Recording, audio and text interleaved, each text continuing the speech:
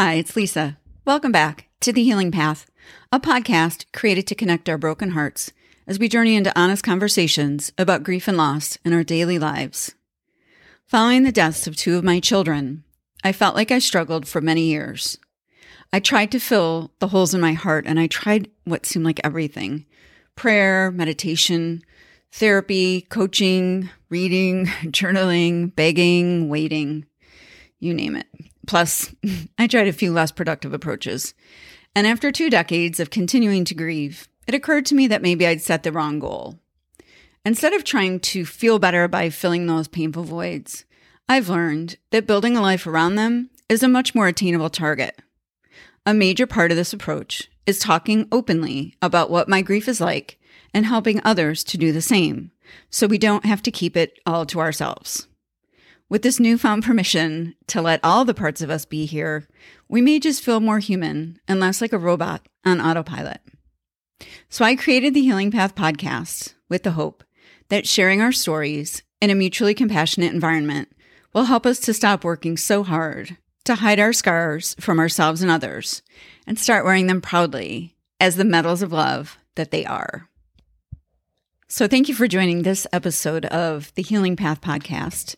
Today, I'm chatting about a post called Friend or Foe. This was just posted today, November 16th, 2022. And the question is, friend or foe, how will you relate to your grief during the upcoming holidays?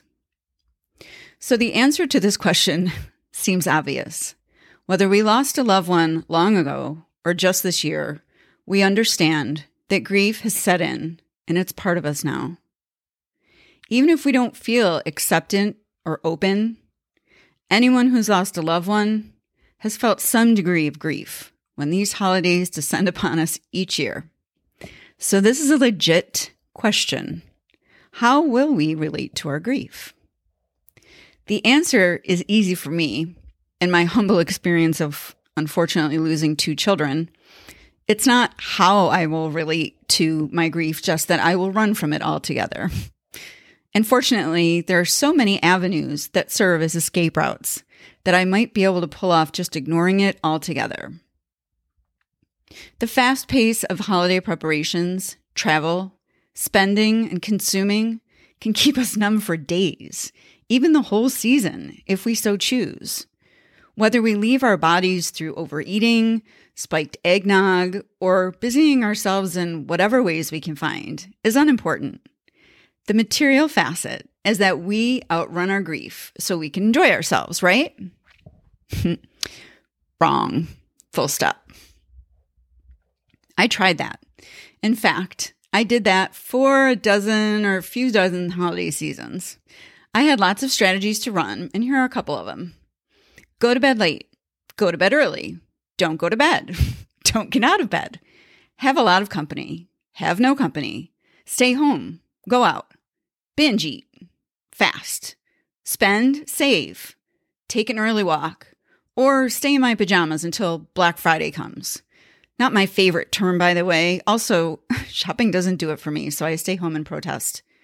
Prepare large feasts. Eat takeout. Watch movies. Watch the ceiling. Watch the insides of my eyelids.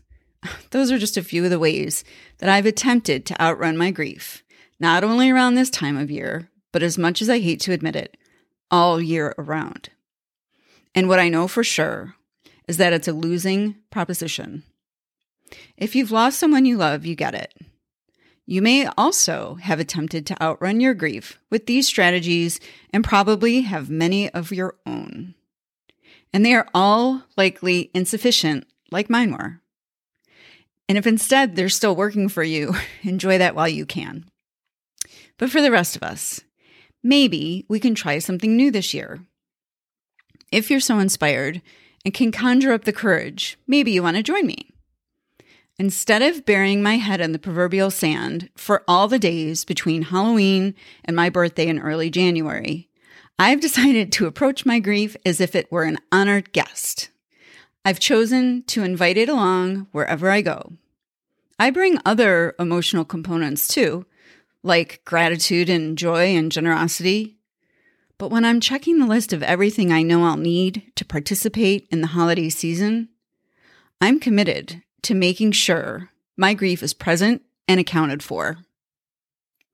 I've written about the audacious goal of learning to wear our scars as medals. We work so hard to cover our scars, even though they're as much a part of us as anything else. We shun them. We put makeup over them. We deny that they even exist. We imbibe, consume, and holiday it up, not sure that's a word, with all the parts of us but our grief. We holiday it up with all the parts of us but our grief. Then we wonder why the scars pop out or even come out screaming at Christmas Eve church service in the form of unbridled tears, apparent suffocation, and even full-on panic. Maybe you are familiar with this. The invitation this holiday season is to join me in hacking these sneak attacks by asking ourselves a few questions in advance, such as, number 1, what would happen if I cradled my grief instead of denying it? Number 2, could I feel less trapped if I learned to revere my grief instead of hating it? Number 3, how can I open to the fullness of my emotional experience and not just the good, quote unquote, good stuff? And number 4, is there a way to make space for my grief instead of feeling like it's a disease I can't heal from? So those are just a couple of questions that can get us thinking, but they're pretty petrifying. And as seasoned a griever as I am, just typing them on my iPad gives me anxiety. So if grief is new to you and this sounds and feels ridiculous, please discontinue reading or listening here. I understand that it can be too much to bear. But sitting on a pile of banished grief and pretending I'm on solid ground is also too much to bear. I've learned this at different times in my life. One of them, just last year, had me in such a low place, I didn't know if I would ever find my way out from under it. The pile of grief isn't absent just because I'm not into it or paying it any attention. It's there and it's still part of me. It's a permanent, tragic, and ecstatic part of me that grew incapable of being ignored. My recent, profoundly challenging grief experience, once again, as it has done so many times, reminded me that my grief can either be the whole of my life or just a part, depending on how much respect and attention I'm willing to give it. If you know about grief, I am sending my sincere compassion, and I'm also sending what I hope to be a potential gift, and that is the gift of liberation. This is a process. It's not an act. It's not an event, but it's learning how to integrate our grief because it's the only path that I know from not living in fear all of the time. And no matter how long it takes to cultivate a different response, what I know for sure is that ignoring, denying, numbing, and even experiencing physical illness are all ways to avoid our grief. And some even work for a while, but they can't outpace profound grief. So what else can we do? That's the question. So here are a few ideas and ways you can try to operationalize this concept. It's the concept of allowing and even eventually inviting, that could be hard to imagine, but inviting our grief to breathe with us instead of trying to suffocate it. So here are a couple of ideas. Number 1, choose a particular clothing item, piece of jewelry, or even a small stone that you will dedicate to the inclusion efforts toward your grief this season. It can be an understanding between you and your grief only, that when you see it, wear it, or touch it, you are saying hello to it, saying hello to your grief. Another idea, schedule a weekly walk or hike that you routinely dedicate to your grief. Maybe you walk every day. If so, that's great. Just pick one day of the week and invite your grief to join you. As you walk, perhaps you listen to something inspirational or a beautiful piece of music, even one that reminds you of your lost loved one. You don't have to say or do anything else. Just invite it along for the walk. If there's a particular beverage or entree that reminds you of your loved one, choose a time to shop for the ingredients, prepare and combine them, and then sit in full presence as you eat or drink this item. Delicious aromas just like old songs, can take us closer to that person no matter how much time has passed.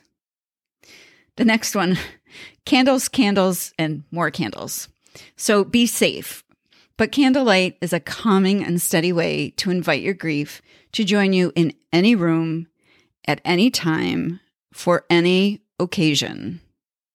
There's a tenderness that dances from the flames of the candles.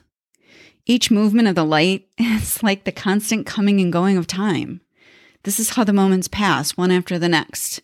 And it feels beautiful and also feels like an energetic representation of the parts of me I don't usually want to spend time with, but they're okay in the background. The last one to try is called GX2, which stands for generosity, or G times 2, generosity and gratitude. These are never fail. I call them grief welcome wagons. There are all kinds of magical miracles that happen in our undervalued brains when we're giving, and also when we're noticing, in parentheses, appreciating or gratitude, being grateful for someone or something. And there are endless ways to try this out. I've written a lot about these ways. You can check out the blog search key to find anything on generosity and gratitude. So in summary, I've got a takeaway, and it's big. So if you haven't listened to anything else I've said, this is a great time to perk up. So in summary, our grief is the result of our loss, not its origin. Our grief is our response to our loss.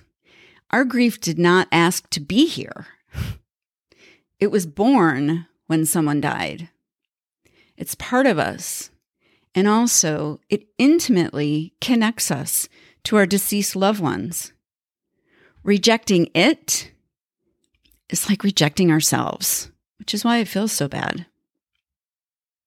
So whatever you may be facing this holiday season, you are not alone. Unfortunately, tragedy happens every second. But the good news is, that means there are a lot of us out here trying to learn how to live in a world absent of our children or our parents, friends or spouses or coworkers. So we're all in good company here. And please share any strategies you found to be effective or ineffective around this time of year or anytime in the comment section. We love to hear from you. So thank you for joining this episode of the Healing Path podcast. And yeah, today we're answering this question, or at least asking it. How are we going to relate to our grief through this holiday season that's quickly approaching, and also, of course, beyond? So how are we going to relate to it? And, I am going to muster up this courage that I talked about. I hope I'm not alone. And I'd love to hear from you if you want to dip your toe in this kind of adventure / experiment with me. But I'm tired of running, and I did have a situation last year where all that running finally, it caught up to me. It may have taken 25 years, but it did catch up to me. And I want to enjoy this holiday season to the extent that I can. And in order for that to be possible, I have to allow my whole self to show up. So the only way to really do that is to try to shift this foundation of rejection and hating and resisting and bracing against to one of comfort and welcoming and love. I understand that this can be counterintuitive. It certainly was for me, but each day that I tried to do it a little bit more, it feels more and more like the right thing. And that is to let my grief be part of this holiday season and part of my everyday by making time for it. I have a couple of suggestions on the blog, and I shared them in the podcast. But really, our grief, this really is a big aha for me. So our grief, it's the reason, it's our reaction to our loss. It's not the loss. So there was a post I wrote maybe back in the spring of 2022 about, it's okay to make peace with the result of something like what comes from it without making peace with the tragedy itself.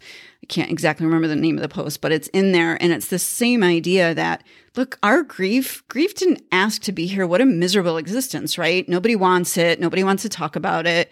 We cover it up. We're embarrassed by it. It weakens us, or we feel that it weakens us somehow or compromises our ability to do things. I wouldn't want to be grief either, but grief didn't ask to be here.